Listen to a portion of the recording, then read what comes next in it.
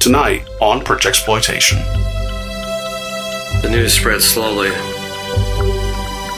almost casually at first, from one cop to another,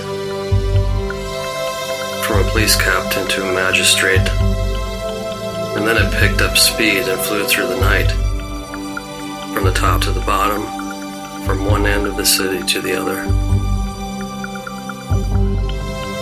Telephones rang shrilly. Lights went on in homes on the main line. Lights went on in downtown hotels, in homes and apartments, in all sections of the city. Men with suddenly stricken faces looked at worried wives or bored, sleepy girls. And then some of them took sedatives, and others took stimulants. And a few began packing bags and checking plane and train schedules.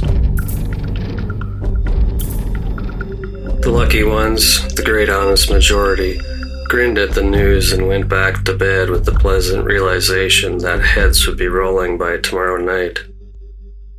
The big heat was coming.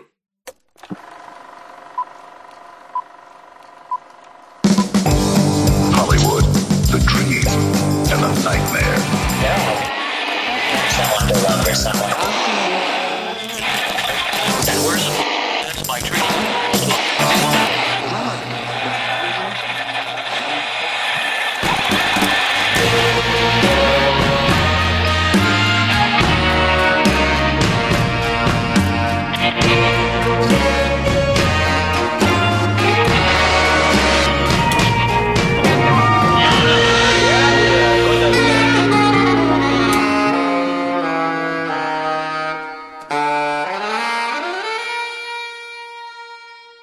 Hey there. Got a light? You're probably looking for that Projectsploitation racket. Well, you're going to be looking a long time if you stay on this program. There's nothing for you here. Well, since you're here, you might as well join us for some late night sax. You see, this here is Sax in the City, a broadcast where we talk film and the inky black heart that beats through their celluloid chests. I'm Tricky Nick Cheney, and my partner here is Dan Babbling Brooks. Dan, what's the rap? You had to bring the big heat, didn't you? You had to tell Lagana off. You had to bring the big heat, didn't you? Your cop friends thought your head went soft. You had to start a one-man mob war. You had to shine your bright flashlight. You had to make the front page bold type, so then they rigged your car with dynamite. Whoa, whoa, to blow, oh, whoa, whoa, whoa, to blow, oh, whoa, whoa. You get the idea. That's some strange music. We don't get a lot of that around these parts. All right, I'm done with the bit. Oh, yeah, it's like, you speak in strange sounds. What is this? No, anyway. But your kids are going to love this. That was very interesting music, Marty. I love that. So, and I know you're a Billy Joel fan, so I was like, all right. Billy Joel time, baby. I was going to say, that was like actually the first one that I actually did know pretty instantaneously. So, oh, good. Appreciate it. It really wrote itself. I mean, it's like, that's such a great song, and it's got such a percussive melody that, you know, you can put a lot of different things there, and it all sounds decent. You sure can. Mm-hmm. Oh, well, if you couldn't already tell, this is something a little different. This is, as I said up at the top, Sax and the City, where we talk about film noirs. You may be asking yourself, where is Projectsploitation? I don't know. I don't know where it went, but I'm sure it'll be back. Mm-hmm. So don't you worry your pretty little head about it, baby, okay? Everything gets a return, baby. Everything comes back around, and right now it's just off in the ether. And, you know, but it'll materialize again. By the way, Dan, has anyone ever called you Babbling Brooks before? Oddly, no. Although, of course, I'm familiar with the phrase. But I think my sister might have gotten that moniker in, like, junior high. Oh, see, that's just mean. Yeah, it wasn't very affectionate. I mean, when you do it, it's affectionate. So I actually thought it was funny. I was gonna say we're both adults here, and you like to talk, so Yeah, exactly. Oh, do I though? You noticed it, did you? I was gonna say, well, if you didn't know it already, you'll learn it by the end of tonight because we are discussing The Big Heat, which is one of Dan Babbley-Brooks' favorites. Yes. Let me drop a little bit of info on the movie before we kick it to you, Dan. We are discussing The Big Heat, released in 1953, directed by the incomparable Fritz Lang in an American production. And of course, we'll get into the subtle shades of Lang. But the cast is comprised of Glenn Ford as Dave Banyan, Gloria Graham as Debbie Marsh, Jocelyn Brando, that's correct, Marlon's sister, That's right, as Katie Banyan, Alexander Scorby as Mike Lagana, Lee Marvin as Vince Stone, Jeanette Nolan as Bertha Duncan, and we've got rounding it out the pair of Peter Whitney as Tierney and Willis Boucher as Lieutenant Ted Wilkes. And it's just a brief little synopsis here. And I will say, normally I don't care about this, but there are slight spoilers in this synopsis, in the same way that if you were to write a synopsis about Psycho, you know, what happens in the first 30 minutes or so is almost spoilery because of the suddenness of the event. So if you haven't watched it, we just totally recommend you go watch it and then come right back. But if it's been a while, or if you're lazy like me sometimes, and you don't care, then here we go with the synopsis. Dave Banyan is an upright cop on the trail of a vicious gang he suspects holds power over the police force. Banyan is tipped off after a colleague's suicide, and his fellow officers' suspicious silence lead him to believe that they are on the gangster's payroll. When a bomb meant for him kills his wife instead, Banyan becomes a furious force of vengeance and justice, aided along the way by the gangster's spurned girlfriend Debbie. As Banyan and Debbie fall further and further into the gangland's insidious and brutal trap, they must use any means necessary, including murder, to get to the truth. That's pretty damn good. That's a really good synopsis. Yeah, when I read that, I completely agree. So, Dan Jeremy Brooks, not Babbling. That is not your legal name. You could use whatever alternately. It's totally fine. Just back, whatever. Okay. Yeah, you know what? I'll just change it out every once in a while. Be fun. You were the inspiration for this episode, and of course, because you were the inspiration for this episode, you were kind of the inspiration for this new turn of events that may become a recurring thing here on the Projectsploitation podcast. So don't adjust your dial. We did that for you earlier. And that's right. When we take another detour, we will point you in the right direction. So, Dan, you chose this film because it's wonderful. Why don't you start us off? Yeah, absolutely. I mean, I have to admit, I hope this does become a reoccurring beloved segment, if you will, because there's so much from this period. It's such a rich time for film noir. And it does occur to me, though, that this is Projectsploitation's first honest-to-God film noir. I mean, it's Sex and the City, but it's also our first flat-out noir, Yeah. I mean, I guess Bad Girls Go to Hell has a little of that feel in the grittiness, but it's also a nudie cutie. Honestly, it's probably the only thing that film noirs are missing, in my opinion. That's a good point. I would agree. So a little bit about Fritz Lang. I've got a funny quote here from Mark Svetin, who writes for this thing called the Film Noir Sentinel. I think it comes out like twice a year. It's a PDF only, but it's like just all about film noir. I mean, it's like, and these guys, they write in a very energetic, fun style, and they're reviewing everything. They're interviewing anybody still alive. It's pretty great. But he said about Lang, he says, mixing unusual angles with bizarre close-ups, Lang employed an arsenal of unique shots as he ordered take after take, exasperating his collaborators and treating his actors like scenery. His crews were always on the verge of mutiny. Lang was known in Hollywood as the man with the monocle, the epitome of the German emigre. So that's a pretty good way to describe his U.S. years.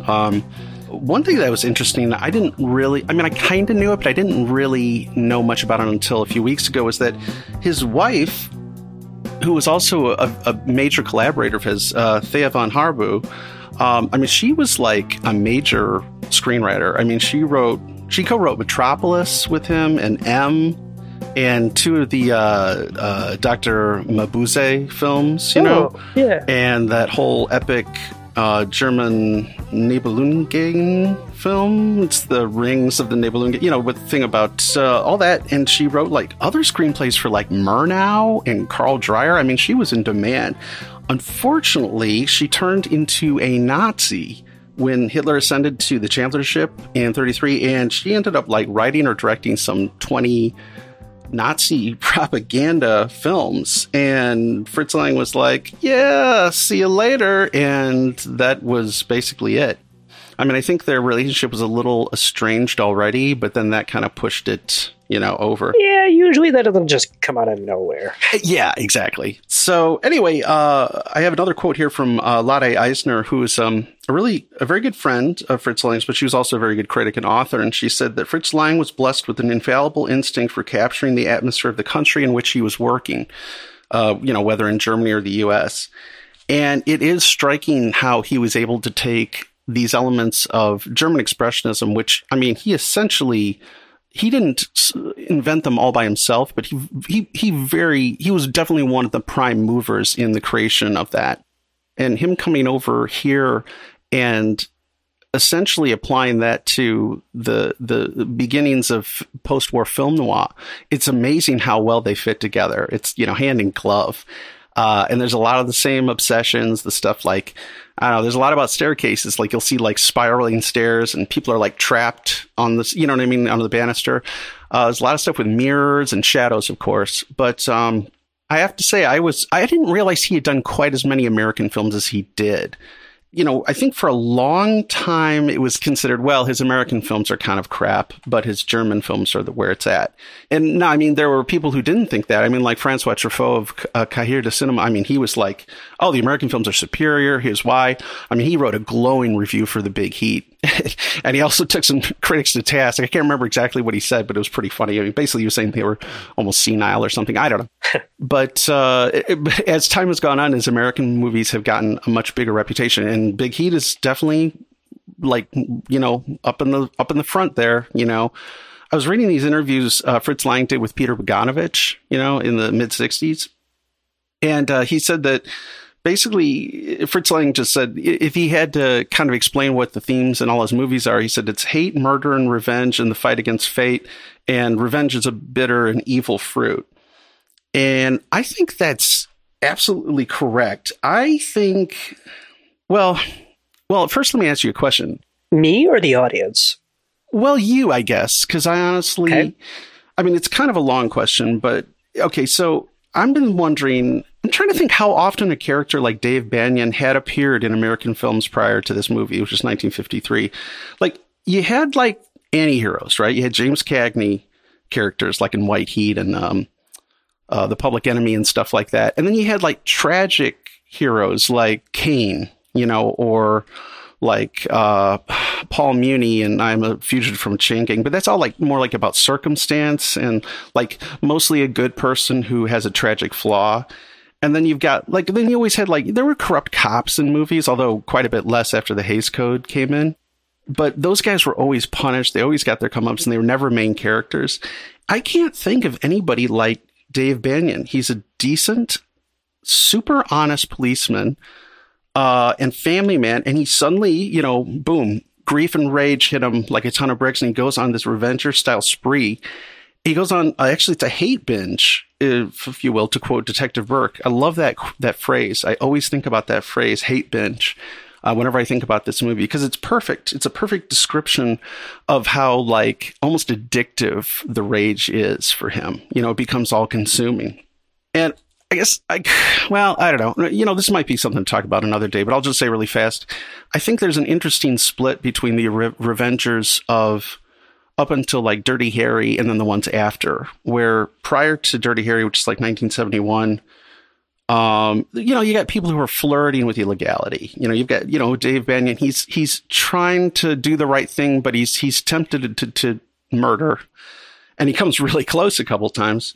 But like then after with Dirty Harry, it's like it's like gleeful violence. Illegal vigilante violence, no apology.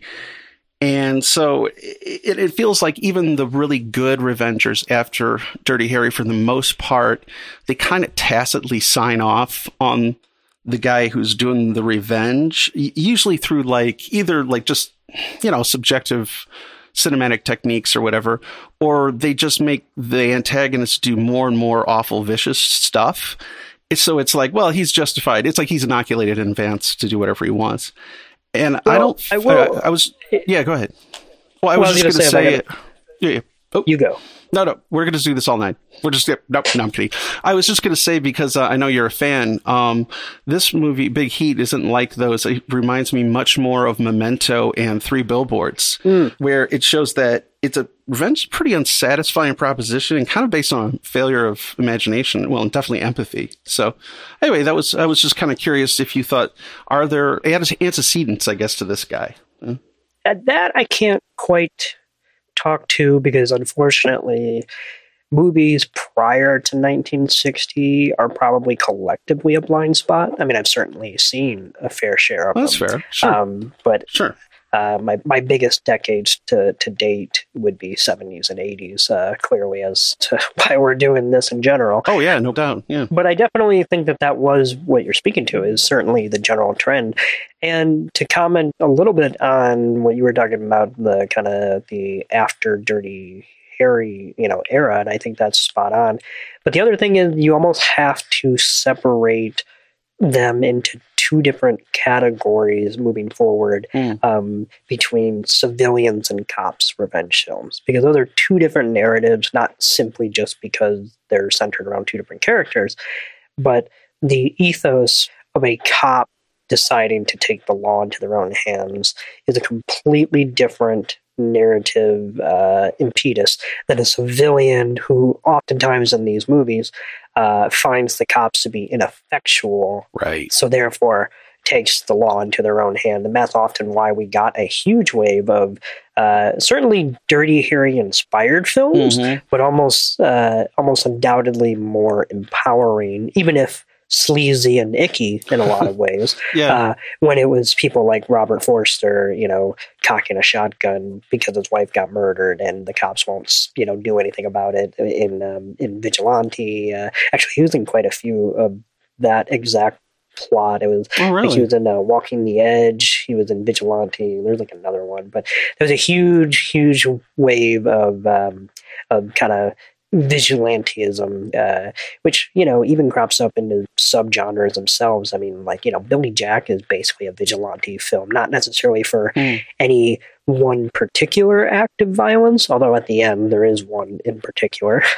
But in general, Billy Jack wanders the land that is definitely not his and dons an identity that is not his to don, but he does it in order to enact peace between, but also revenge upon the white man who dares to come onto their reservation. Oh boy, that movie is so problematic. I love it.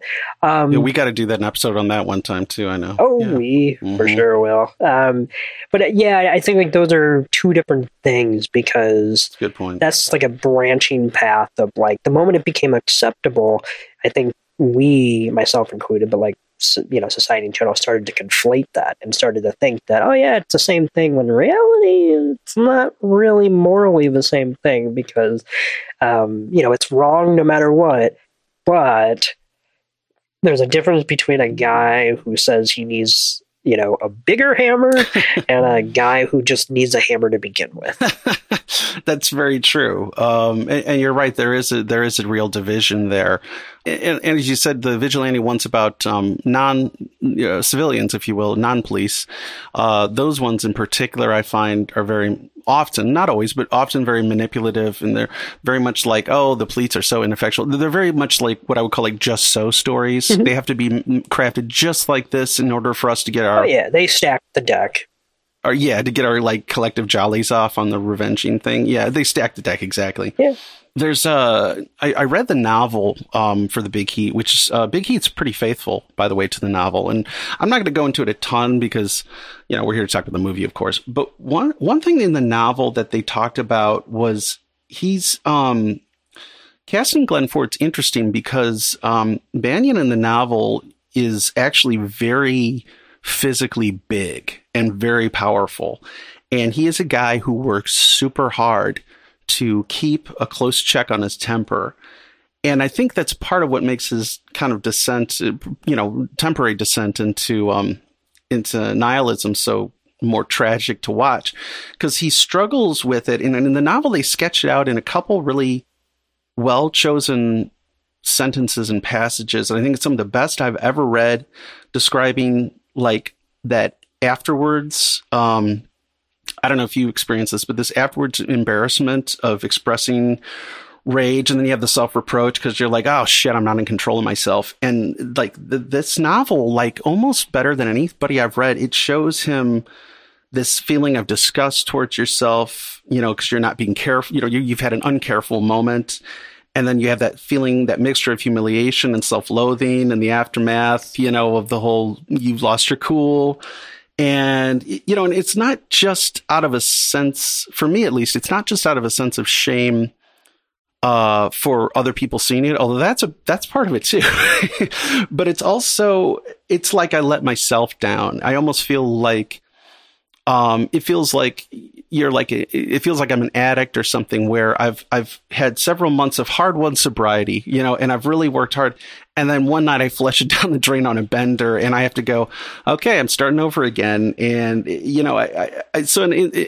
it's a hate binge. It's like what the Detective Burke says. Like I said, that's one of my favorite moments in that movie. And I always think about that because it is such an accurate description of that.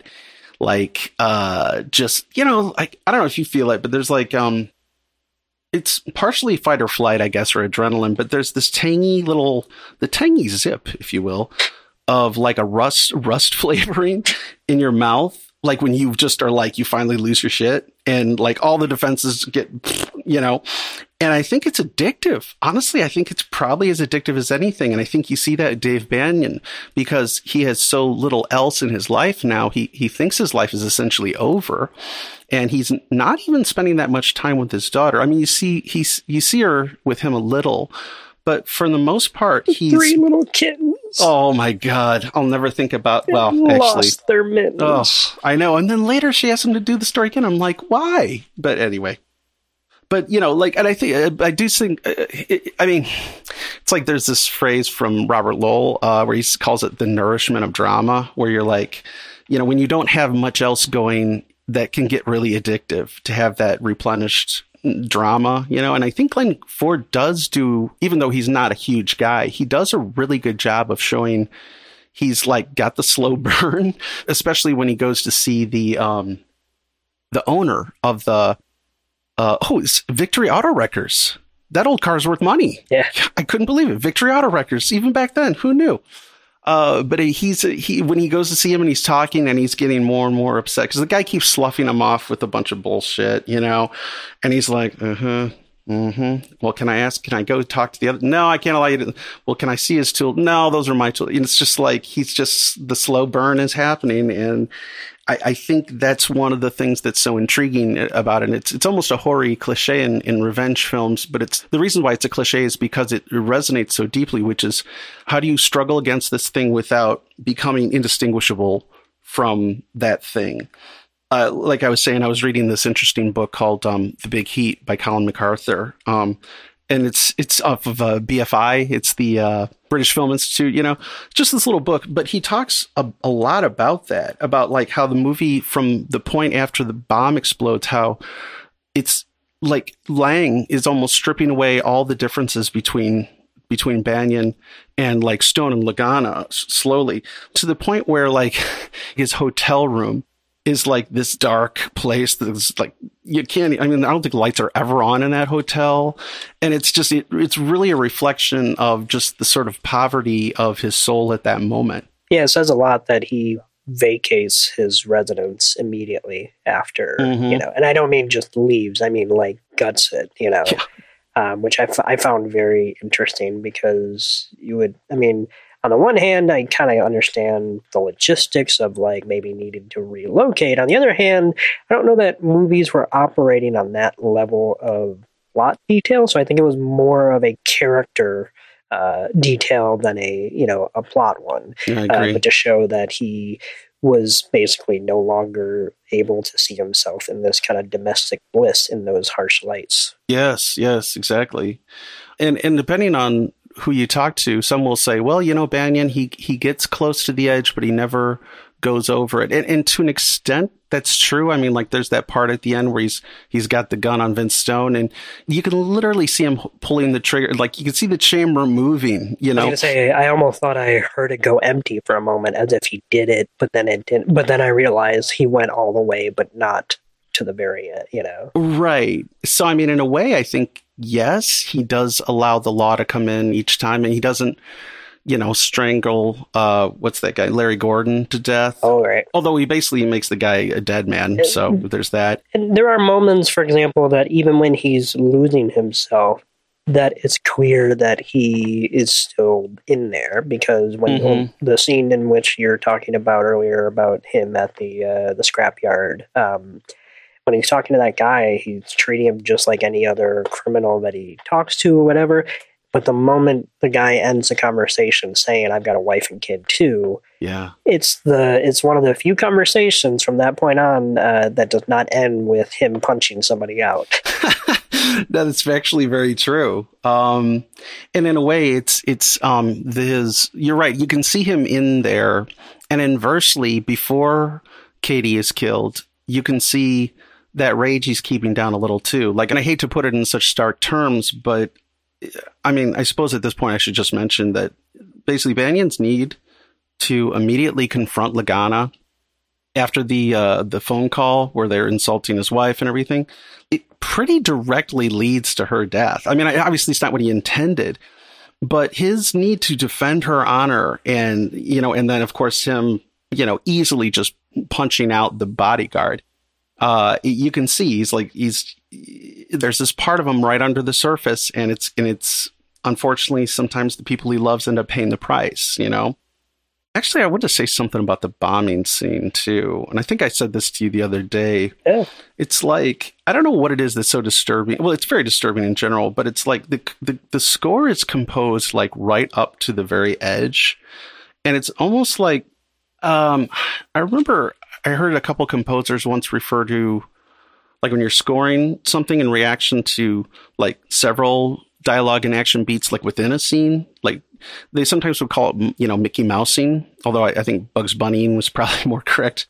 But it's like that. You've got this lullaby theme when he's tucking in his daughter and the three little kittens, and then bam, it's right in the middle of the lullaby. The explosion goes off and it just gets steamrolled by the sound effects and some very fast bowing minor cellos. And it's for some reason I find that more disturbing that there isn't that little pause between. Like a lot of directors would have a sort of a moment between, but this is it just rams right into each other, which is, basically what happens is suburban existence is just totally blown away all of a sudden. And it's really not something he ever even took into consideration, despite the fact that he knows just how powerful and ruthless they are, because that's the whole problem.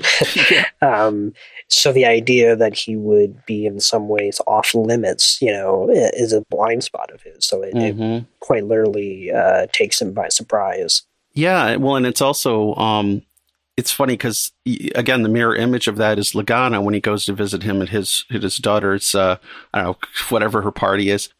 And Lagana gets like, he turns on a dime. He gets furious. At first, he's very, this is a picture of my mother. And what can I help you with? What benevolent society do you need some donation? And he goes, no, I want to ask you about homicide. And he flips out. And he basically says, I don't want some cop bringing his dirty shoes into my place. So in a way, it's sort of like what happens with Banyan, where he's got this almost idyllic, it's very paradisical suburban existence. I mean, it's beautiful. And it's like, he suddenly realizes there wasn't that line that big bright line separating these two worlds. Yeah, sure. So this was my second viewing. I think I saw this for the first time 4 or 5 years ago or so, and very much enjoyed it the first time. Thought it was quite good. And, film noir is not something I automatically like. I always love the visual, so it's like, for the most part, I'm always down to watch one. But unfortunately, if I'm watching, something that's Raymond Chandler-esque, Sure. it gets too convoluted for me. So I always need some kind of postmodern take on that kind of noir, like Inherent Vice or, Belong Goodbye or something where I feel like it's being obtuse for a reason. So a lot of times, these plots kind of drag me through the mud a little bit. The Big Heat, obviously, is a very simple story, which is not pejorative. It's only about one thing, and it's got a cast of characters that's easy to track, and it's amazing how that goes a long way. And obviously, with Fritz Lang behind the camera, it's one of the most gorgeous film noirs ever made. I love his attention to interiors rather than exteriors. Film noirs are usually in the alleys, whereas his is right inside the residences, and it's almost scarier that way because that's obviously what's encroached upon in Dave Bannon's life as he starts to try to unravel it. The other thing I really, especially when rewatching, I really like about this movie is that there's no mystery. The opening scene tells you pretty much everything without a line of dialogue. You see the cop committing suicide, the wife coming down with a pretty nonchalant attitude, and then calling a mob boss. So there's never any, validity of Dave Bannon's, suspicions called into question. Where we know exactly what he knows because it's not a well-kept secret. So because of that, we're more able to focus on the characters and on the visuals and see the way Dave Bannon starts to kind of lose himself on this journey. And I think the first 30 minutes or so before the bomb goes off are certainly pretty great. I love the scenes of domestic bliss where when I rewatch them, I can kind of see that something is off, not in their marriage, but in the way that it's almost not quite satirical, but certainly too picturesque to be good, to be true, almost to an extent. I mean,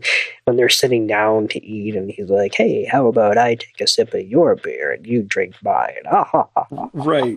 It's like, who are you performing for? But they have this very Donna Reed-esque, relationship that is actually tender and actually full of love and whatnot, but also, unfortunately, looks like it was a time bomb waiting to explode. And by the time that bomb does go off, it's all the more shocking, but it's also that much more thematically fitting when it does, so that those music cues and whatnot that were playing were kind of telling you that the show was about to end any moment now. So right. It's kind of it's setting off one fuse to light another, basically, and the trajectory of that, I think, is so well handled. I have one minor gripe with this movie, and I say that as someone who pretty much thinks it's perfect. I mean, I don't, whatever, but my only real gripe about this, and maybe you can persuade me otherwise, maybe you can't, we'll see, but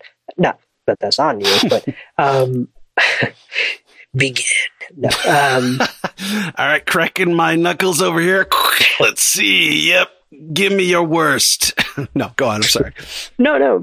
For me, is the last 10 to 15 minutes. I think most of the action is good and quite well done and whatnot. But I have two bones that I kind of pick at while I watch it, which is one, I'm not entirely convinced by the cops coming around when they do. Interesting. I feel like maybe I missed something, and that is the age of, unfortunately, I am able to check my phone when I watch something, but when the sergeants and the lieutenants show up after, Lagana got the guards to essentially walk away. Right. And he visits the apartment, and when Dave comes down to the end of the steps, and they show up, and they're like, "No, you know what? We're with you." Mm-hmm. What was the impetus there? Because the whole movie, they're the opposite. You know, they're like, "Don't do this. This isn't."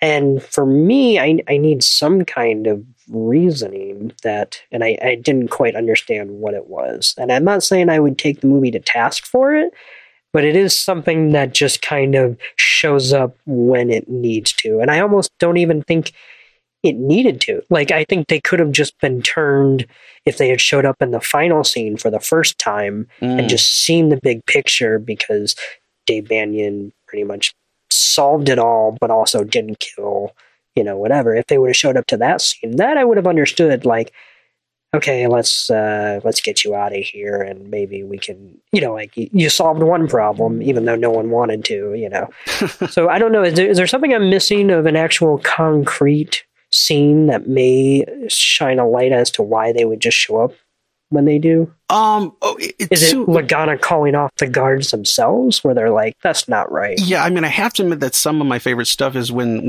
the brother-in-law brings over the army buddies with their service revolvers. I mean, that dialogue is, like, again, straight out of the novel, and it's classic stuff. And it's all like, oh, your one-man occupation of the Philippines, we're gonna hear the story again, or whatever.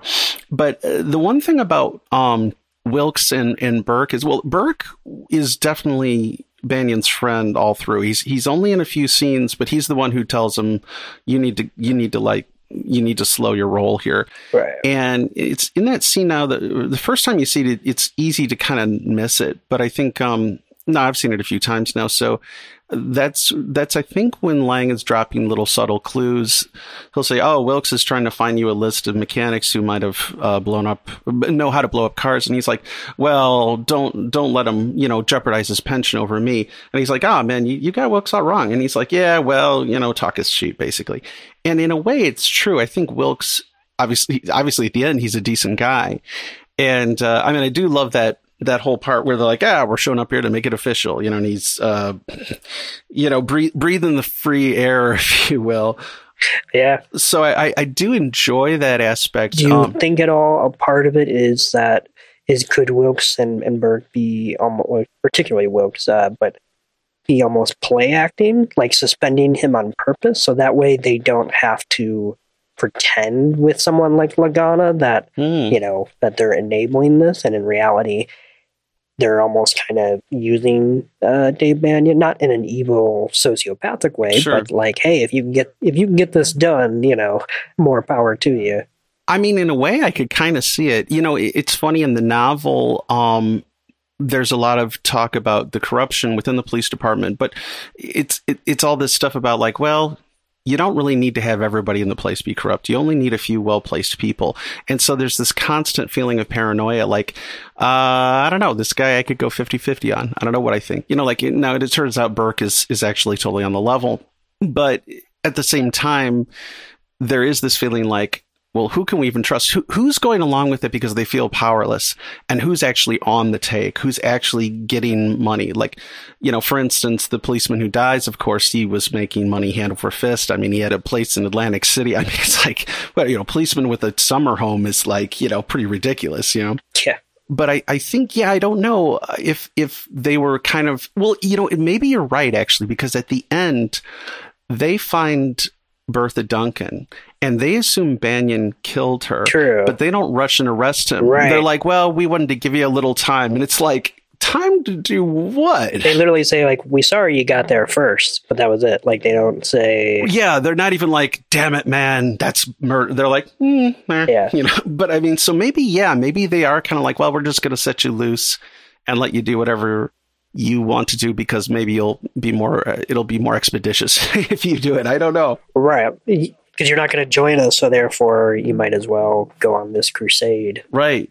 Well, it's one of the other things in the novel is it shows that Banyan's like very much has a pretty big life of the mind. Like, he'll come home from work and he'll be on the late shifts. It'll be like 2 a.m, and him and his wife will sit on the couch and hang out and, trade, little witty repartee, and he'll read like Immanuel Kant, or something like that. And it's which I mean, I know you recently, I believe, got something by him. Did you purchase something by Kant? Right over there. And that's not me lying. I mean, it is literally right over there. Right. But I'll knock over like a million books to get to it. Oh man, I have the same problem.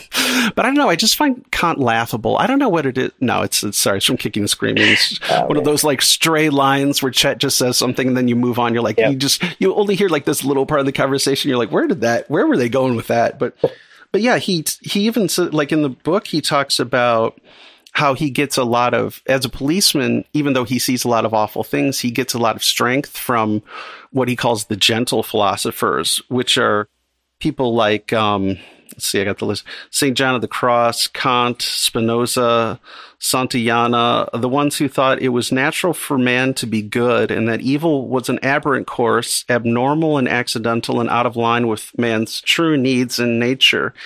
And I think that's, again, it partly makes his descent so tragic, but I mean, fortunately, it's not a permanent one. And I actually, that's one of the other things I love about the movie. And I mean, in the book, it's probably accentuated a lot too. But in the movie, he's got this, like, it's like his nihilism is proved false over and over and over by the community.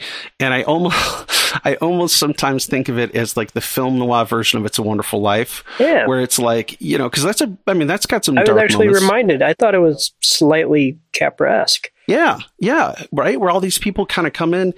And it's funny because in the novel at the end, he even goes, it turns out I couldn't do it alone. I thought I could, but I needed this guy this coroner in this other place that helped me out. And this priest who, came over here and did this for me. And these guys who helped protect my daughter. And he's kind of musing like, I needed that community. I couldn't do it on my own. And my mistake was trying to do it on my own. I think that's a really powerful message that resonates with me very, very strongly. And I mean, he's even getting help from strangers. I mean, like that, of course, that scene at the Victory Auto Wreckers with the Selma Parker. She helps him twice. And I mean, really puts herself in danger the second time. And she doesn't know him from Adam. I mean, in a way, it was funny. It reminded me of that villain in, the movie Prisoners, the Melissa Leo's character. Yeah. Yeah. And she has the weirdest motivation at the end where she's like, talks about how like the reason she's kidnapping and killing children, she's trying to make good people lose faith in God. And she says, turn them into demons. And it's sort of like the Hugh Jackman character does in a sense get at least temporarily turned into a demon. And you see that with Banyan, where he's just hit by this unthinkable tragedy. And he almost goes over, but he keeps getting snapped back over and over by the kindness of family and the kindness of strangers, And I think that is one of the things I find so moving about the movie. And I definitely think that's the reason why I wanted to have that quote from the William McGivern novel, The Big Heat, at the beginning, because it does show an entire community of people who, for the most part, the vast majority are living ethical lives. And, I thought that quote really captures that. While I'm here, I should also say thank you to Troy Sterling Nees for performing that opening part.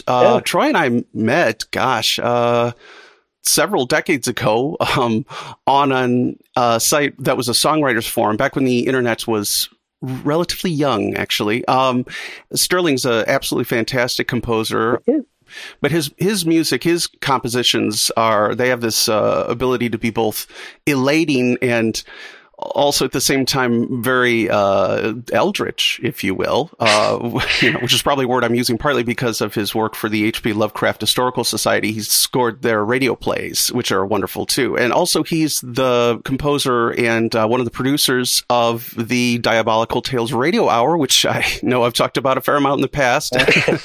But Troy just performed it perfectly. I'd asked him to do kind of a more deadpan performance because I knew the music underneath was going to be fairly propulsive. impulsive. And, he delivered exactly that. It was very low-key and just the right thing for the intro. So shout out to Troy Sterling Nees. Appreciate it. But I know what you mean in a way. You're not the only person who felt that Wilkes' change was odd. I remember reading 2 other reviewers from that year who were like, well, that seemed a little odd. But I mean, then again, on the other hand, Truffaut thought it made perfect sense because he was like, oh, well, if you look at the dialogue from earlier. So yeah, it's definitely not something like I had mentioned that I would take it to task for. Like, I pretty much think this movie is, pitch perfect. But, for me, for whatever reason, I probably will never watch that scene without doing a half second. Okay.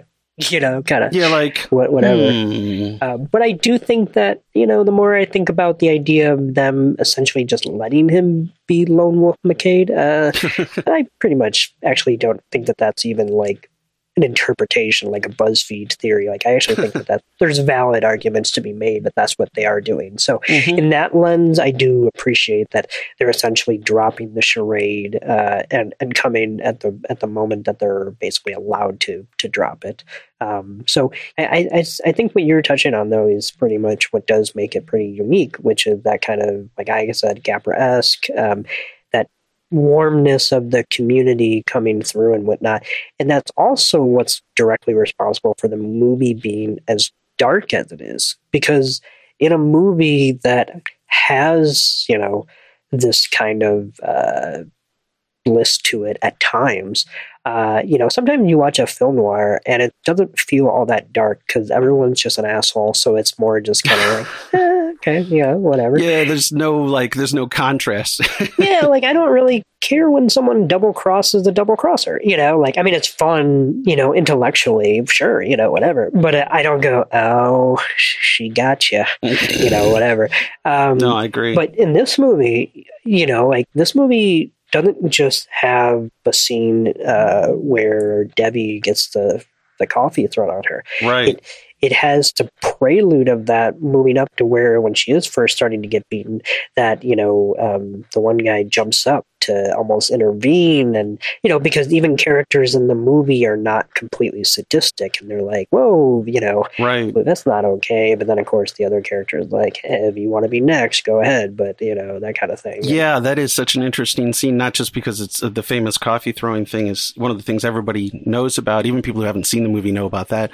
But it is interesting because you see how... Well, that's what the title is, right? It's about the coffee. The Big Heat. Yeah. It's, yes. I believe that's yes, I believe you're correct about that. It was, the big bean. Well, and then they were going to go for the Folgers in your cup is the best part of waking up. But then they realized it was too long and Folgers didn't exist at the time.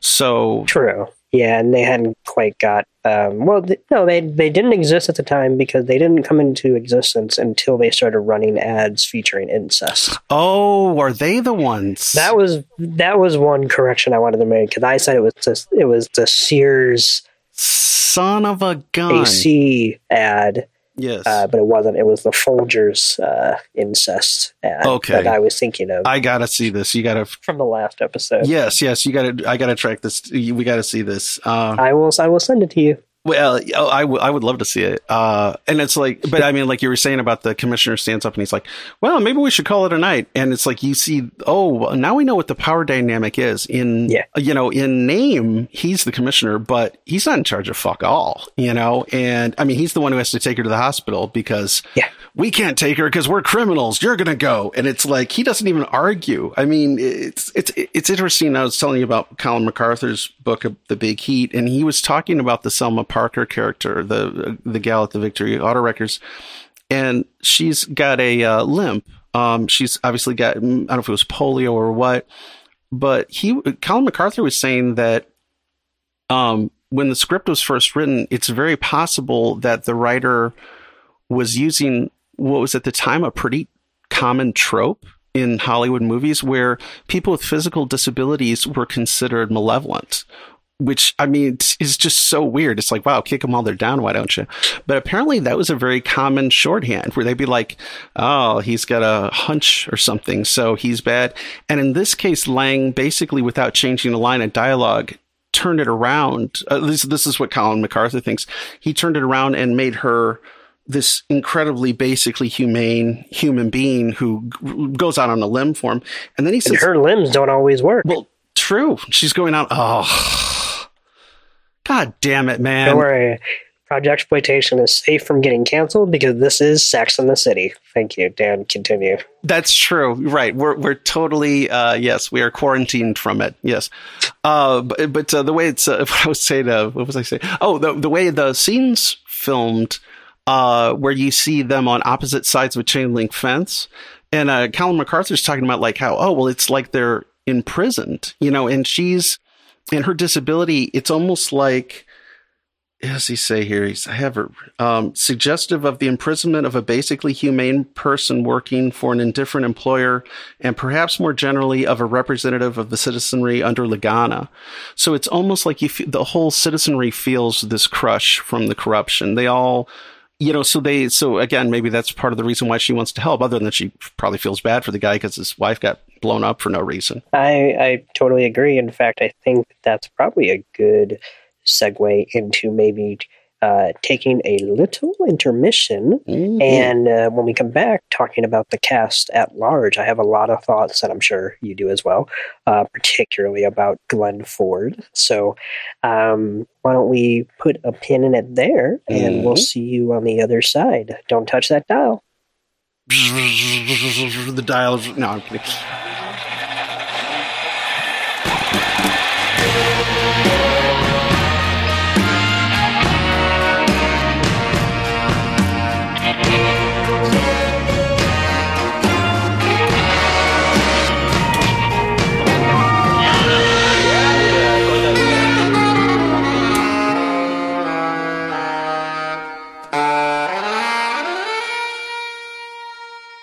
Sleeping beauties, it's just time to wake up.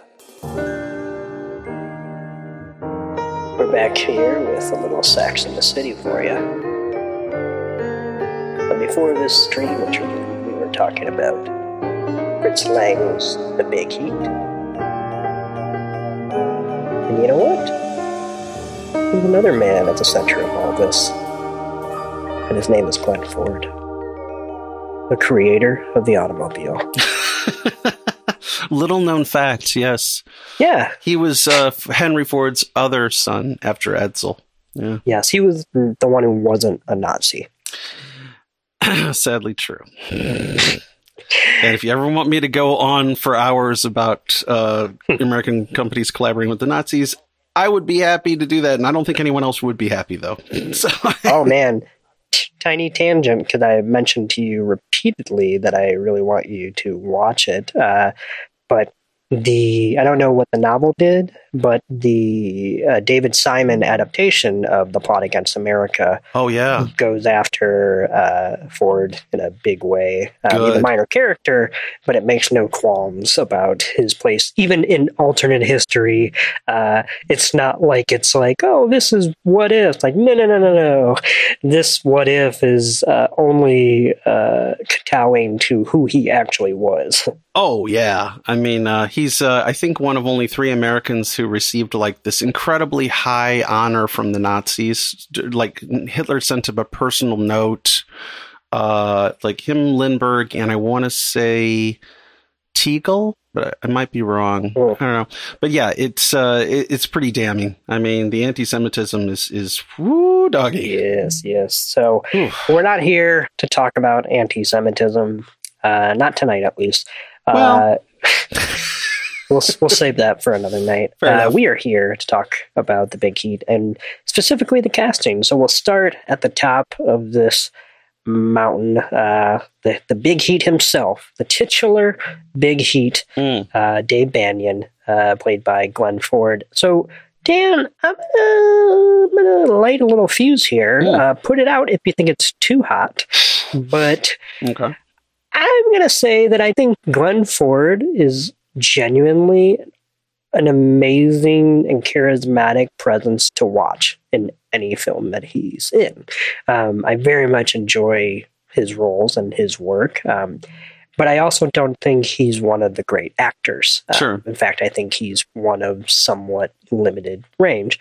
And I think that's what makes the Big Heat work on screen very well, is that I think this is a case of good casting over good performance. Because, especially in film noir, you almost always need someone who's just able to ooze out of their pores, when hard-boiledness. And Glenn Ford just can't. He just looks like a doughboy. He looks like everybody's best friend's dad. It's true. Just a swell person. So this whole hate binge that he goes on is very out of his range and out of his character, I think, as an actor, that I actually think it makes it that much more potent, because he's just posturing the whole time. This is very much not him and not really something that he's good at, so to speak. And he pays the price for that repeatedly. He literally gets people killed. So I don't know if you thought that, if you're the opposite, if you just think that no, he's a great actor and this movie works because of his performance, but I'm curious, what are your thoughts about either his performance or just the casting of him in general? Well, boy, it's really some good questions there. I would say I like Glenn Ford. He's likable, and I think, like you said, for instance, he's so good in the domestic scenes with Jocelyn Brando, who, by the way, is fantastic. I don't know why she wasn't in more things, and I think I've seen like maybe 2 other movies she was in, which both had Marlon Brando in them. Anyway, but she was so good. I love their patter. It seems very affectionate, but once Glenn Ford goes on the hate binge, though, you're right. It does feel like this 5-foot tall guy in a 10-foot suit or something, not to say that I don't believe him when he's able to slug the shit out of somebody, or when he's grabbing, he's always calling everybody thief. He's like, yeah, thief. It's very weird vernacular. It's very strange. That's what I also mean, is that it's like he's a foreigner in this soil, because he's trying to do the speak and the walk and the talk, and it doesn't look natural on him because he doesn't even get it right. And I say that as a strength of the movie and the character. That's really interesting. I had not really thought about it in these terms before. I mean, I thought at best he does a good job, but I mean, it's tough because there's other people in this film who shine so bright. And I think it's almost the kind of the consensus that Glenn Ford turns in a workmanlike performance, and it's good. It's not, I mean, it doesn't detract at all, but it's not what makes the film a great film. Originally I think Fritz Lang said he wanted, George Raft, who was a pretty big guy and actually pretty mobbed up too, actually. And I think he also talked about Edward G. Robinson, and I think he might have been a little too old, though, for the role by that point. But like I said, in the novel, he's a big dude. You almost imagine somebody like, I don't know, I'm trying to think of somebody right now who's pretty tall and humongous. The Rock. Yeah, I was thinking of somebody a little more suburban, I guess, but not like John Cena or whatever. But, I don't know, Jason Segel, maybe, he's pretty tall, right? Yeah, I get it. Kind of oversized, but still an average guy. Yes, exactly. So I think it's a good performance overall, but I think you're right. It's like he's wearing a suit of clothes that doesn't fit him.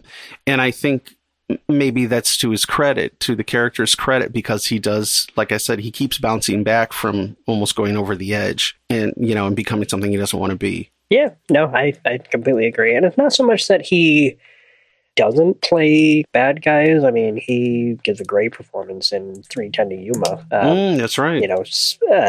Psychologically speaking, as the quote-unquote criminal in that movie. Forgot about that. Really, by the end of that movie, it's not so much that, you root for one over the other, but obviously a lot of it is stripped down. And the two men, obviously, you find out that they have a lot more in common spiritually than they realize. But he's still convincing in that role, so it's not so much that he's beneath or above any of this kind of stuff. But there's something about this particular one man takes on an army that seems out of its depth in very practical ways, and so therefore it makes a ton of sense that he's kind of screwing it up as he goes along. I mean, he is indirectly responsible for the deaths of a lot of the females of this movie, let alone the direct, reason for possible deaths and or at least serious bodily harm of some of the hard-nosed, criminals and whatnot. But the other thing, and kind of moving away a little bit from Glenn Ford and getting on to some of the others, but I also want to mention the performance of Lee Marvin as Vince Stone. Oh, yeah. Lee Marvin in general is always great, but, it takes a special kind of performance, I think, to outshine the big bad, because, Lagana obviously is the person at the top, and he's the... nothing happened without his say-so, but the real actual catalyst of sheer incarnate evil in this movie is Vince Stone's character. He's got the most notorious scene of violence with the coffee. And of course, his comeuppance is a direct echo of what he did to Debbie, but is the most satisfying of all of the scenes. It's the one time where the film's revenge is not as sour as the rest, because she didn't really go after anything that he didn't already take from her. It wasn't you did this to me, so therefore I'm going to ruin your life. It was kind of like, you can't just go around doing this, so here, now you're going to go around looking like the victims of what you do. It's a very theatrical comeuppance, both in the poetic justice of it being the literal act of what he did, but also as being this quite literal signifier for him to have to go out in public now with this cross to bear. Because unlike Debbie, I think she's going to be okay, because she's always been somebody who's I wouldn't say maybe looked down on herself, but didn't think much of herself, and that's why she was in these situations.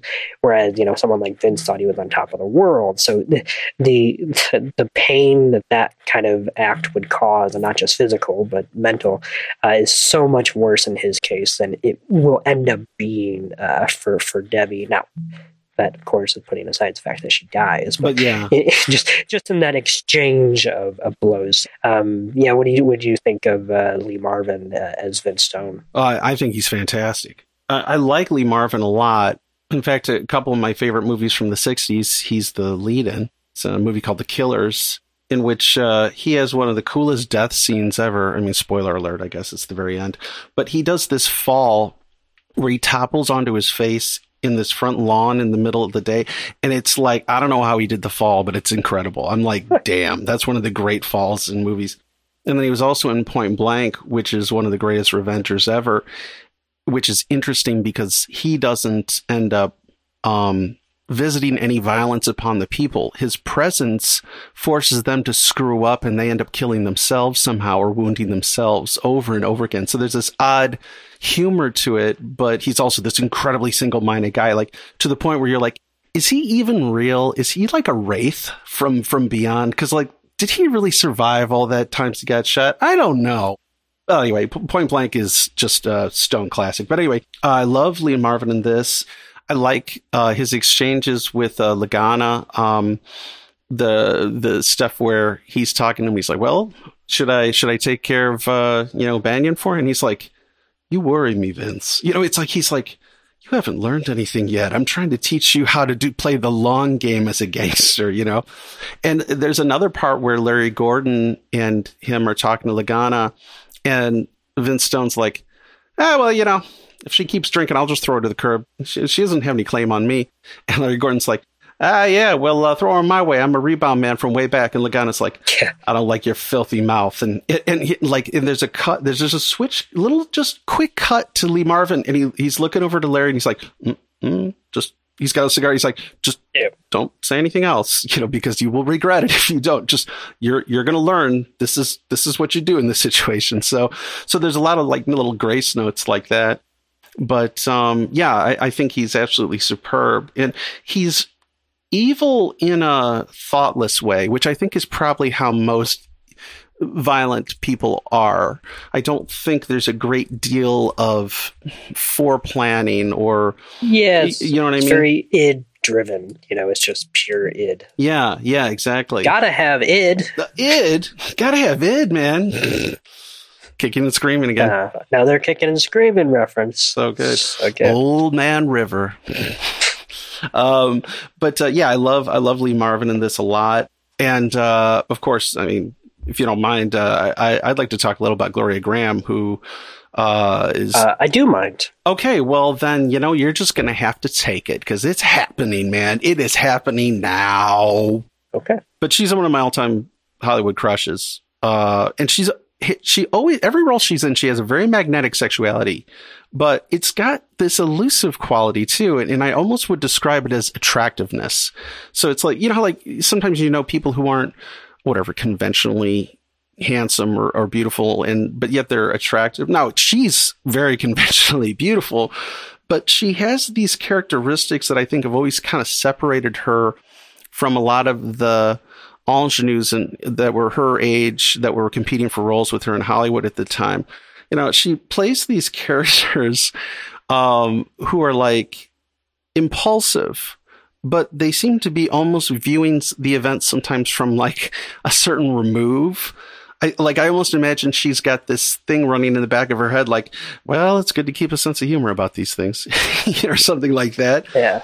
And I found out apparently Columbia Pictures actually wanted Marilyn Monroe for this role, and she was contracted for another place, and they couldn't negotiate it, so they went with Gloria Graham.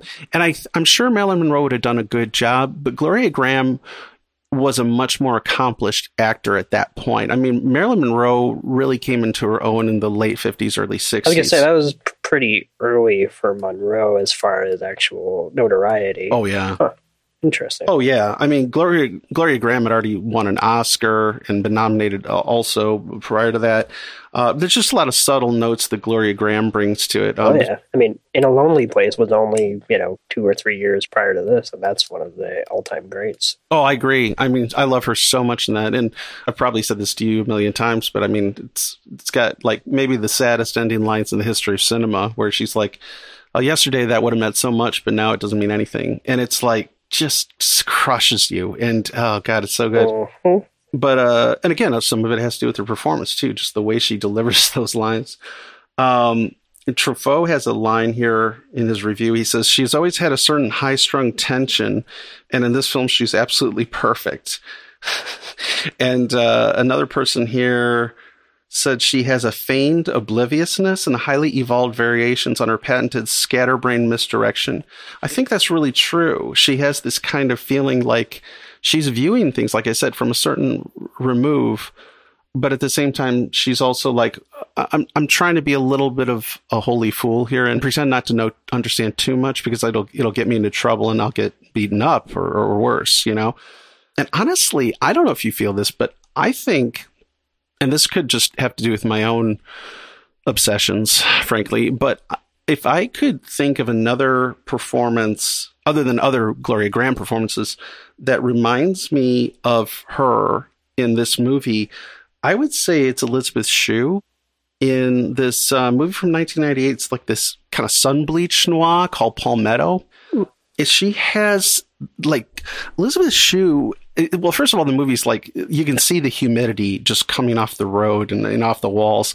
And she has this like blissed out concupiscence, I guess, where, and she has this pretense of incomprehension. And it's like between the humidity and it's like she's just barely, she seems to be just barely paying attention. And some of it might have to do with the humidity, just like exhausting everyone. And also the fact that she's extremely wealthy. And so nothing matters to her very much. She's like Southern gentry, And also she has this way of walking super slow. It's like it's going to take her a week just to get across the room.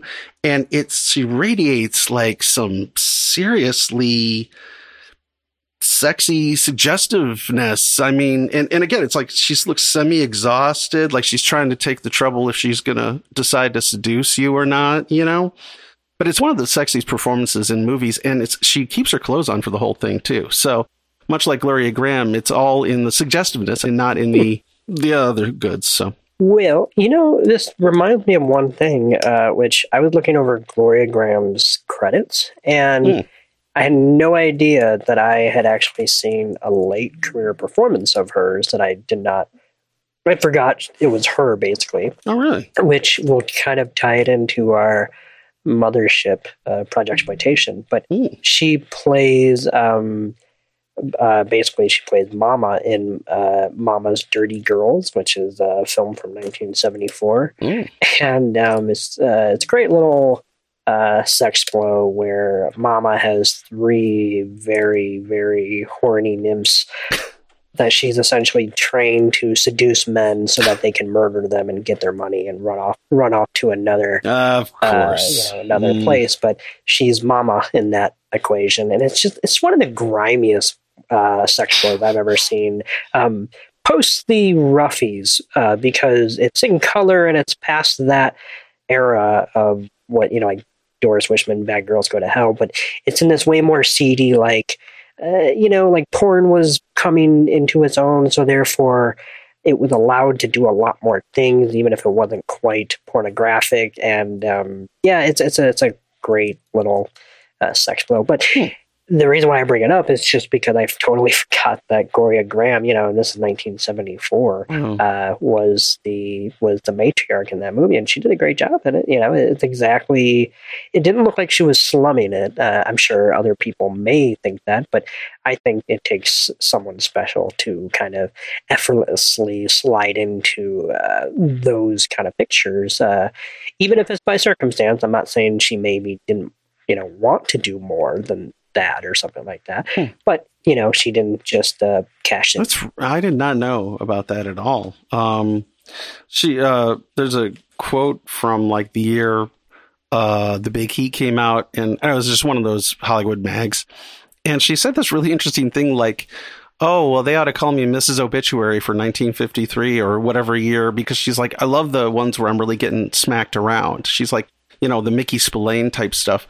She's like, it's not because I'm a masochist. It's just those are the scenes the audiences remember, those really visceral scenes. So she definitely liked to play to the edge. I mean, she danced near the edge of the razor quite a bit, at least as far as they could at the time. Yeah. That's really interesting. I did not know about that film. Yeah. And Matt would have been one of her final performances, because it looks like, unfortunately, she was diagnosed with breast cancer in that year. Yes. So she didn't live much past that. It looks like 81 is when she passed away. So, but good on her for quite the illustrious career. I mean, you have some of the greatest films of all time early on, and yet she also, I think, did some very fun performances in her later years that I would not take away from her one bit. Well, I always forget that she's in It's a Wonderful Life until I'm watching it again every year or every other year, and I'm like, son of a gun, that's Gloria Graham. That's true of a lot of those movies where like these certain people keep just showing up everywhere, like that like group of 30 or 40 character actors. You're like, oh man, it's that guy again or that gal again. They're so good, I feel like, even though I intrinsically know that Cary Grant is like one of the most famous actors, of all time, I still always go, oh, this is a Cary Grant movie, to about like any movie he made, I don't know, maybe before the 40s or something, Sure. Like, I've seen stuff that he was in, obviously, from the 30s, especially some of the more screwball stuff. Oh, yeah. But I forget just how many movies he was in. He was like a workhorse before he just became an actual, like, natural-born star. It's amazing how hard some of these actors worked. Like, I was reading that Lee Marvin, when he was making this movie, I don't know if he was like shooting during the day on one set and shooting at night on another, but he was shooting the Wild one, the Brando movie, the motorcycle gang one. Yeah. He was shooting that at the time too. He was one of the Beatles. That was the name of the biker gang.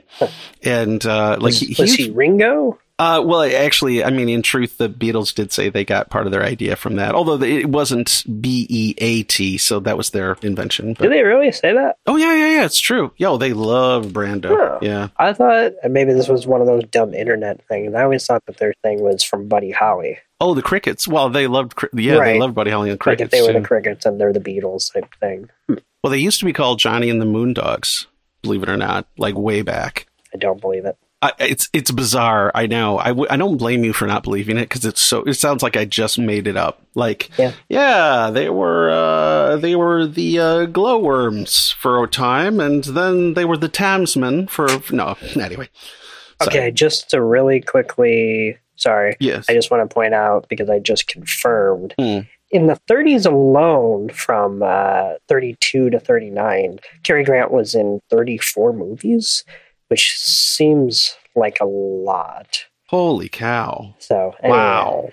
Well, what was the time period again? From 32, because that was his first role, was in 32, all the way through the end of 39. And it wasn't until about 38, I would say, when he started to star in like classics, because 38 is Bringing Up Baby, and then followed that with Holiday, Only Angels Have Wings, His Girl Friday, and so on. Oh, okay. But throughout that entire period where he was gaining notoriety, he was still he hadn't been in any of those classics until the end of that decade, and he was in about 30 plus, movies. That's pretty crazy for that era. Well, I didn't know there was that many. That's incredible. Yeah, that's why I'm always when I see TCM and I'm like, oh, it's a Cary Grant film. And I'm like, I've never heard of this. Oh, it's from the 30s when he was this whippersnapper. That's great. Huh. Well, yeah. I would like to talk a little about, Roger Ebert has a very relatively well-known theory about his opinion about what The Big Heat is about, which he thinks is one of the great films, by the way. It's in his book, The Great Movies, Volume 2. And he has a very, I would say a pretty famous interpretation, in which he feels it's working simultaneously on two levels, right? So level 2 is brought across not from the screenplay, but just from Lang's choice of lighting and framing and editing. And so, his theory goes that in the same way that Banyan is basically living two discrete lives at the beginning, one is the cop who's, he's in the shit. And, the one is the husband. The movie operates on two levels. And the first level is dark, definitely, because it's a film noir, but with a hero whose motivations are pretty comprehensible and pretty sympathetic. The poles between good and bad are pretty clear. Now, Ebert says there's a second level, which is like pitch black and very discomforting, frankly, to read about. And here's a quote. He says, Banyan's buried agenda is to set up the women, allow their deaths to confirm his hatred of the Lagana Stone crew, and then wade in to get his revenge. Of course, he doesn't understand this. He invites evil into the lives of his wife and two other women by his self-righteous heroism. So in other words, Banyan is like the inversion of the noir trope of the femme fatale. In this case, all the women he meets are killed or placed in jeopardy, while he doesn't, not a glove nor a bullet ever touches this dude. I mean, he comes away totally unscathed. Now, I think it's an interesting interpretation, and I think Ebert, being a brilliant writer and a brilliant man, he does argue it very convincingly.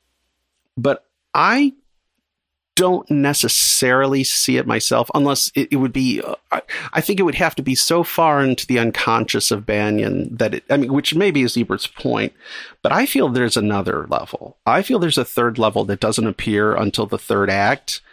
And that's when it's detectable. And that I find even more worrisome.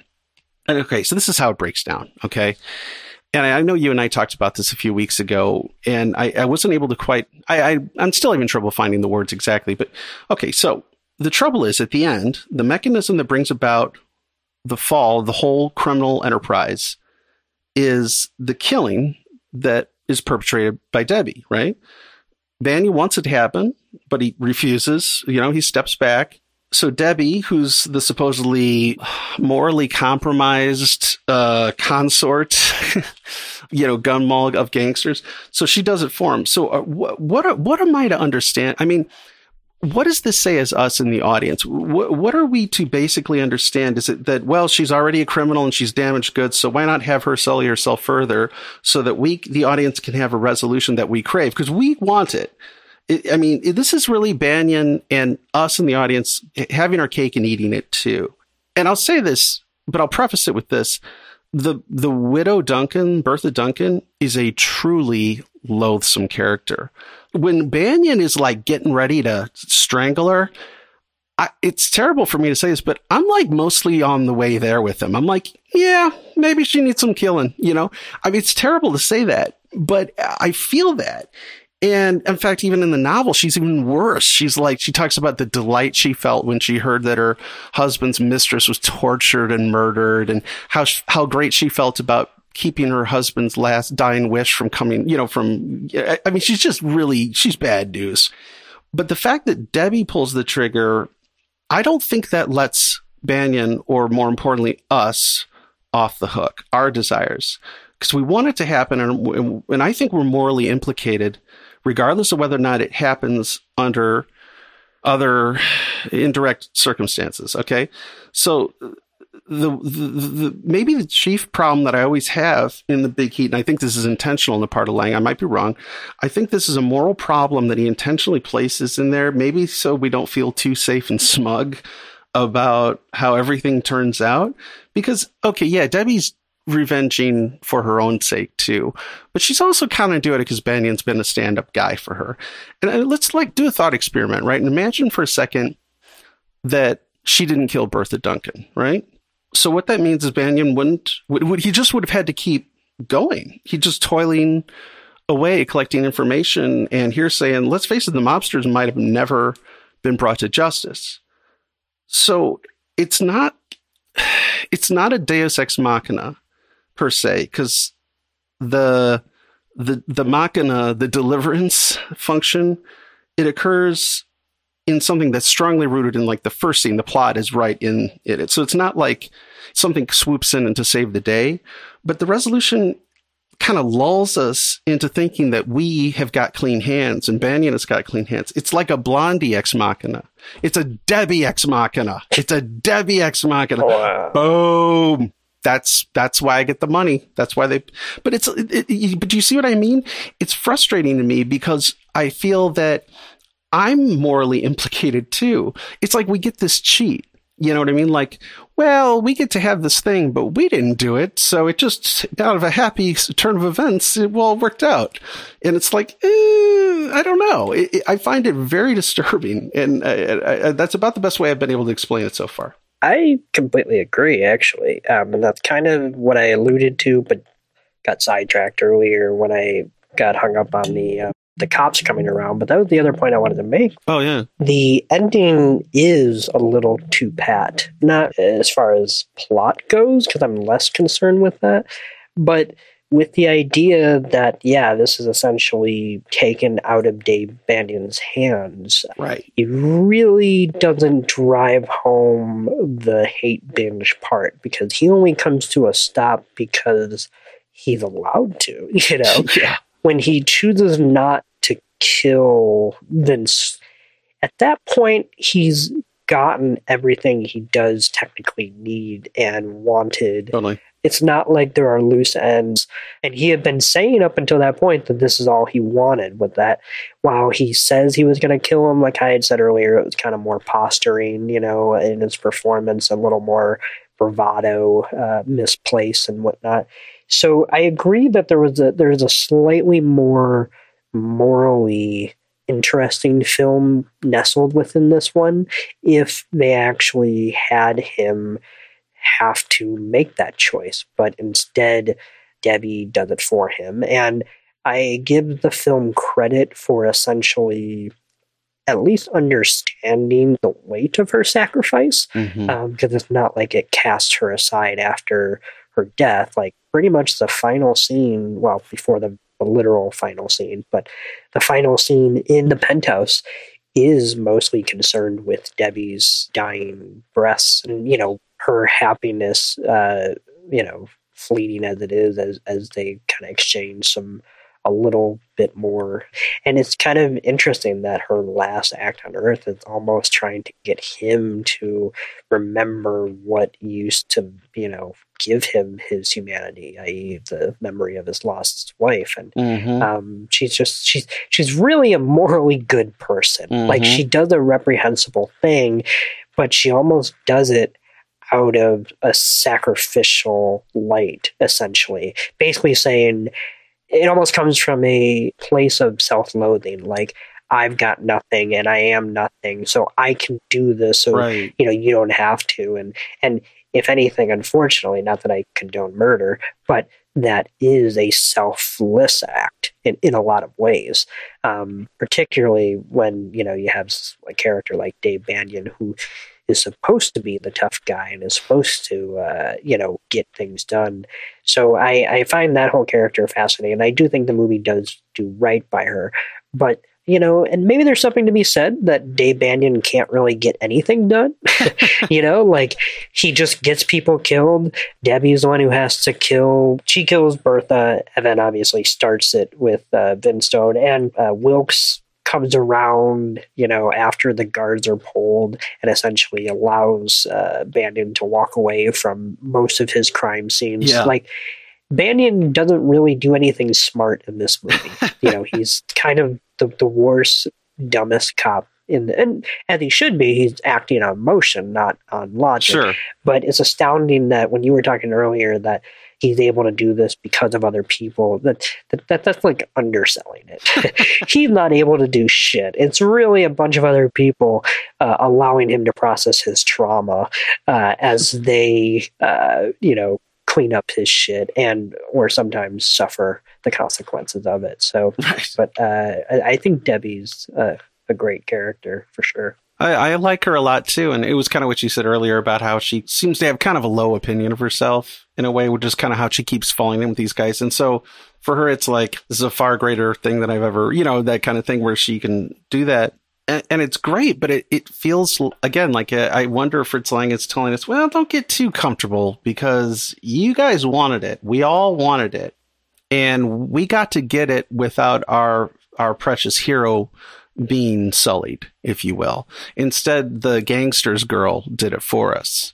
And I think it might be intentional. I find it extremely disturbing. You'll see it sometimes in other films, but it's very rarely do you see it so clearly portrayed as in this movie. And it's really thorny. Well, usually in film noir, this is actually a common thing, but it's always played up in a very seductive way, because this is almost the weird bastardization of the femme fatale trope, right. Where instead of it looking good on this woman, it's really just a really uncomfortable line that she should never have had to cross, particularly after what she had suffered throughout the whole picture. No, exactly. I mean, she's already been through so much, and it's like she's trying to clean up her life, obviously. I mean, it's a weird thing, and I guess I've said all the words I can about it, but it continues to bother me. Yeah.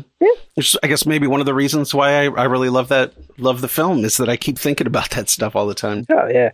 Well, before we go into final rating, did you have some final comments you wanted to make of a particular nature? Oh, well, it has to do with B movies and A movies. Yeah. Because this came out in 1953 from Columbia Pictures. Yeah. And this was a B movie because it's the big heat, not the A heat. Right, because if it was called the Asphalt Jungle, it would be an A movie. Correct. Yep. Boom.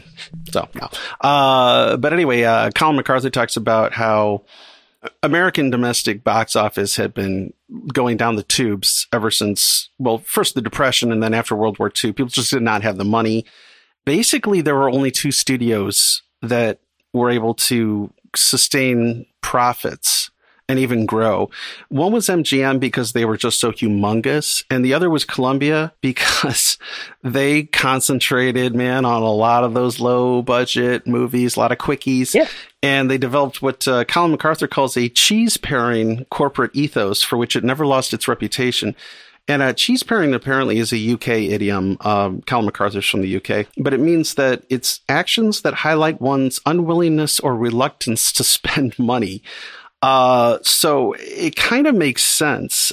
Glenn Kenny in the liner notes for the Indicator version of Big Heat says that Columbia was a studio that liked its artistic statements on tightly held budgetary leashes. I mean, like, for instance, there's a song in this movie called Put the Blame on Mame. And that song's featured in another Columbia movie with Glenn Ford called Gilda from a few years earlier, Rita Hayworth. And then a few years later, in 1958, that song appears a third time in a Columbia Pictures. I mean, they wrung every last little bit out of every property they had. They were going to get their money's worth. So that kind of gives you an idea of Columbia. And so the other thing, too, is that Columbia had just bought the rights to this really, really big time novel by James Jones called From Here to Eternity. It's all about the beginning of World War II. And they had this humongous shooting schedule that went on for months. They had a huge budget. Everything, like their pre-publicity machine went into the works to kind of tell everybody, hey, we got this movie coming. And in the end, it works. I mean, they won a bunch of Oscars, and it's still a pretty well-regarded movie. But the big heat and pretty much everything else was considered the B movies. So From Here to Eternity was the 1A movie of 1953, and goddamn it, they were going to push this thing through. They were going to get the big act. Yeah, they got Burt Lancaster and Frank Sinatra and, all that. And so you compare that with the Big Heat where, so the Big Heat, basically they bought the rights to the book on, according to Colin McCarthy, they bought the rights on January 12th, 1953. And then shooting began April 15th. Okay. And so if the book was purchased on January 12th and shooting was completed on April 15th. So if shooting began on March 17th, that means the screenwriter had to have been hired, have drafted by January 20th a version, and then redrafted and had the script approved all within 2 months. And then they shot it and got it done. And then they didn't even bother to release it till October because they had bigger fish to fry with this From Here to Eternity thing.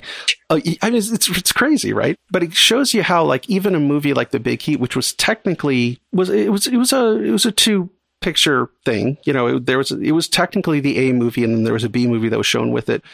But technically, they were both kind of the B movies. You know what I mean? Like, they were the ones where it was like, yeah, let's get some profit into here.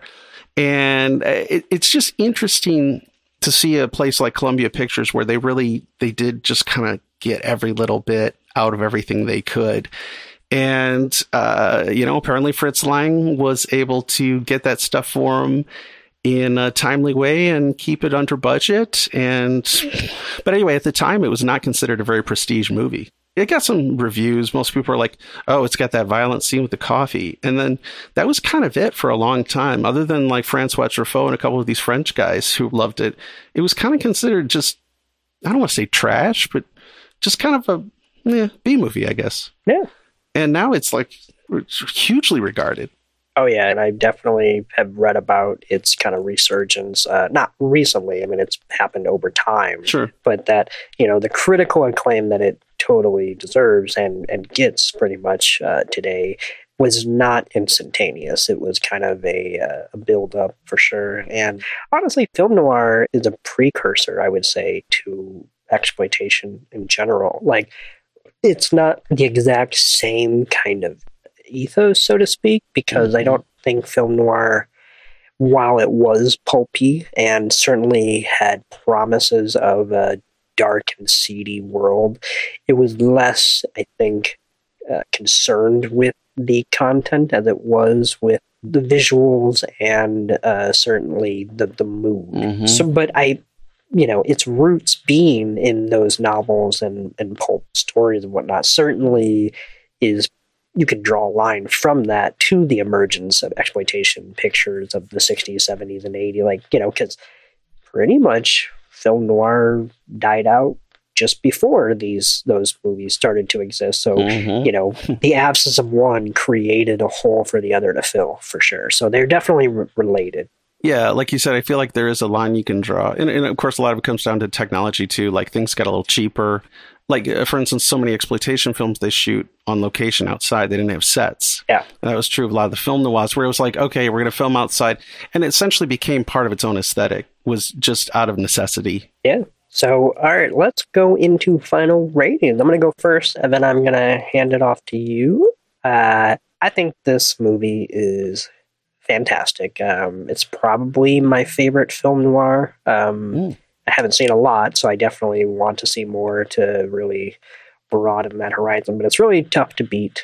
And most of that really comes down to Fritz Lang's direction. I mean, I think he really takes that kind of domestic tranquility to task in this very insidious plot, as one man essentially tries to pretend that it's not as bad as it is, and it's much worse than he feared. And I think it's fantastic all the way through. I mean, I have some qualms a little bit with the last 10 to 20 minutes because of the moral ramifications that are not quite probed, and maybe due to some of the turnarounds on the characters. But by and large, in general, when it matters, it's gold, and it's so good at what it does. And I could watch this repeatedly for sure. So for me, it's 4.5 out of 5. It's probably never going to be in my personal canon, but I also can't think of anything this movie does wrong. I think it's just a dynamite picture. And let me just say how amazing the final line of this movie is, considering it's not underscored.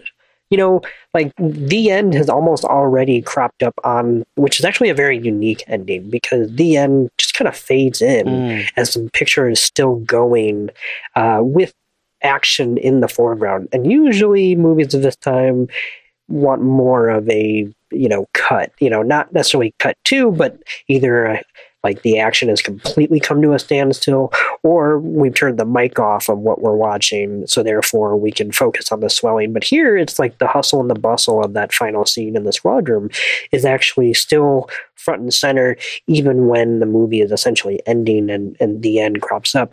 But for the final line, which does not get an underline of him saying, "Keep the coffee hot, Hugo," is just one of the sickest jokes you can make at the end of this movie, and I absolutely love it. It's so good. So, yeah, 4.5 out of 5 for me. I agree with you, though. Most movies of the time, they would kind of they put a button on the end. Mm-hmm. It wasn't just like it faded out, like while he's walking out the door, and there's a little poster back there that says, "Give blood," I mean, it is kind of an unusual ending. Like I said, Colin MacArthur says, "Oh, it's just like the nightmare starts again. It's just a cycle." Yeah. So for him, he thinks it's a super bleak ending where it's like, "All right, keep the coffee hot, Hugo, because we're going to be seeing more horrible shit." Mm-hmm. As for me, it's just so tightly made, and it's probably one of my favorite movies in which I'm not a huge fan of the lead character. The lead actor, I should say. Yeah. He does everything right, but it's usually I have a more passionate feeling towards the lead actor in a movie that I love this much. But it's just one of those rare exceptions where I think he does a very good job and he quits himself fine. But it's really the film itself, and again, some of the other supporting, like Gloria Graham, Lee Marvin, those guys, that really help just raise this thing up. So I give it 5 stars. Oh, yeah. So that is Saxima City's presentation of The Big Heat. But got a little solo for you following that, and it's time for us to sing the opening notes of The A-List. The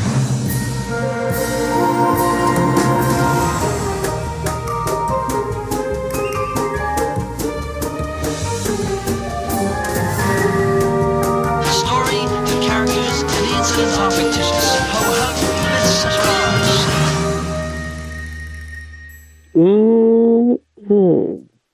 Did you drink in those notes? I know I sure did. Oh, I imbibed deeply. We here at Saxima City are taking a cue from our mother, Projectsploitation, and we're doing a segment we like to call the A-List. And if you don't know what the A-List is now, let's rap a little bit and we'll explain it. You see, normally in Projectsploitation, we're talking about what we call B-movies, rough and tumble picks of that era. And what we like to do is pair it up with a more either well-known or critically acclaimed film. That's why we call it the A-List, because it's the A-List of this B picture. Now, obviously, here in Saxima City, the notes are a little different, baby. You can't always see where this one's going to go. So while we may not be talking about a quote-unquote unknown movie like The Big Heat, we're still going to try to pair it with something. So I think this is probably even more open-ended than normal. But what say you, Dan? What would you pick as your A-list choice? Well, it kind of came to me in a flash. I was watching, I've probably seen Big Heat like 5 or 6 times now. I mean, I've seen it 3 times just recently. And you know how I like to ship from my main man, Tony Scott. So there's this very deliberate matter of factness where Banyan's leaving the commissioner's office and they're like, what are you going to do? And he's like, I'm going to kill the people responsible for my wife's murder. And it's so pithy and he just leaves right afterwards. It reminded me of Tony Scott's Man on Fire, 2004, Denzel Washington. Oh, yeah. The Creasy Bear. Creasy. Yep. The Creasy Bear's art is murder and he's about to do his best. No, I'm sorry. That's a terrible walking impression. Anyway, but there's a part where they think Dakota Fanning, Lupita has been killed. And so Lupita's mom, I think her name's Rika, is talking to Creasy, and she's like, so what are you going to do? And Creasy's like, what I do best, I'm going to kill them. And he's like, anyone that was involved, anybody who profited from it, anybody who opens their eyes at me. And he does just that. And it is an incredibly satisfying revenger, even though he goes a little overboard and it's a just so story that makes it so that he's justified. But it's just such a damn good movie, and it gets more and more unhinged as it goes. The graphics get weirder. The subtitles start to fly off the screen sometimes, or it's just really, really bizarre. It shows Tony Scott, I think, at a really exciting moment in his artistic development. When I include this in Domino, Deja Vu, and those movies around that time, I feel like he was just like, screw it. What do I have to lose now? I've already done my Hollywood movies. I'm going to do it in the way that I've never seen it done before. And I think that's just what makes Man on Fire such a great movie. So Tony Scott's Man on Fire. Hell yeah. I have not seen that in a while. I watched it when it first came out, and I was probably 13 or 14. So as a youngin', that was a very cool R-rated movie to watch, because there was some pretty extreme bouts of violence in there. Hell yes. Yeah, I remember, even if I kind of think back on it, are actually pretty graphic for Tony Scott. True. He was always making R-rated fare, but there's some torture scenes in there that are pretty gruesome in a gnarly way. So that's a great choice. Thank you. I am going to pair The Big Heat with a little film from 1997. Directed by James Mangold. I'm talking about the movie Copland. Oh, nice. First of all, I just think it's underrated, which I know is kind of a meaningless word these days, but in general. No, but you're right. We don't talk about that movie enough, I think, because I think it's fantastic. And while there's really nothing to do with the mob, it's certainly obviously a story in which one cop is being told not to pursue something, and can't really, follow that directive. And, it's got different outcomes, from this movie to that movie. But it's really about generally decent men who are just fed up with the way that the police system has been co-opted by other influences and other agendas and whatnot.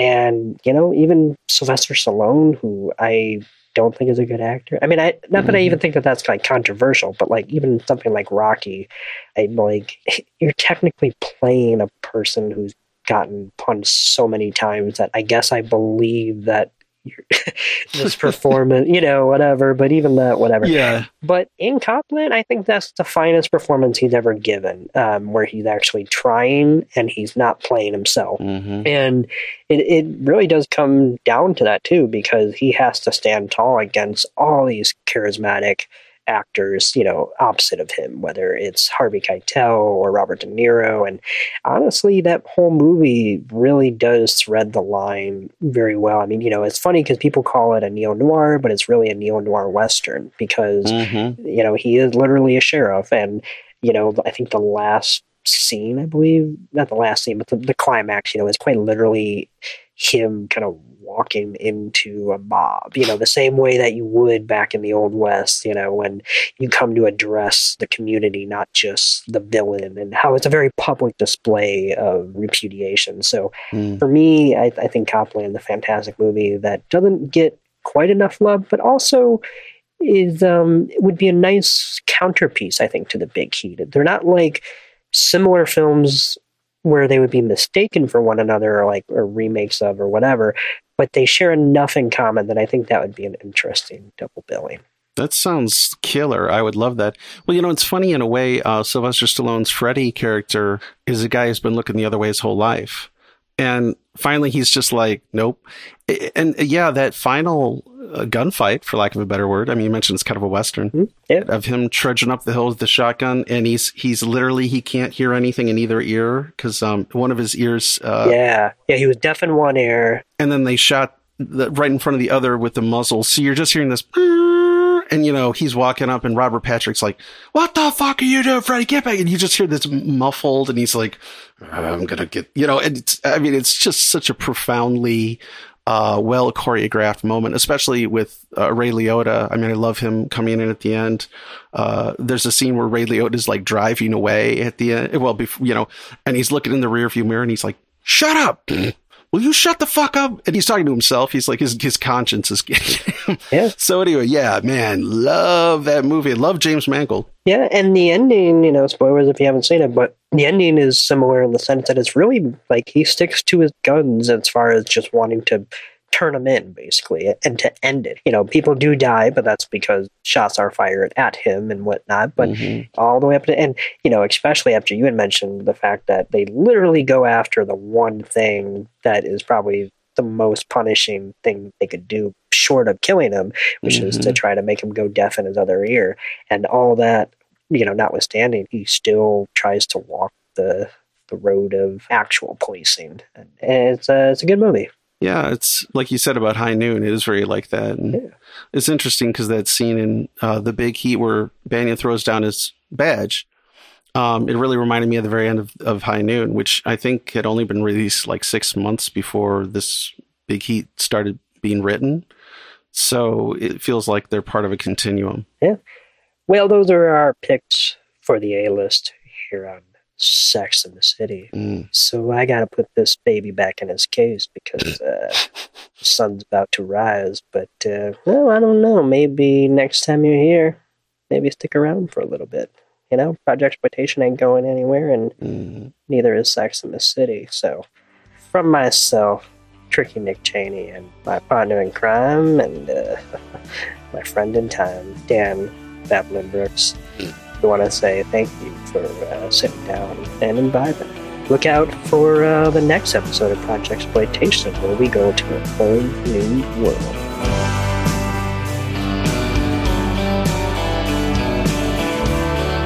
We're going in. I'll cover you. I'd be safer if you didn't. Fine, I won't cover you. All right, cover me. You want me to fucking cover you or not? I need you to cover me. Fine, I'll cover you.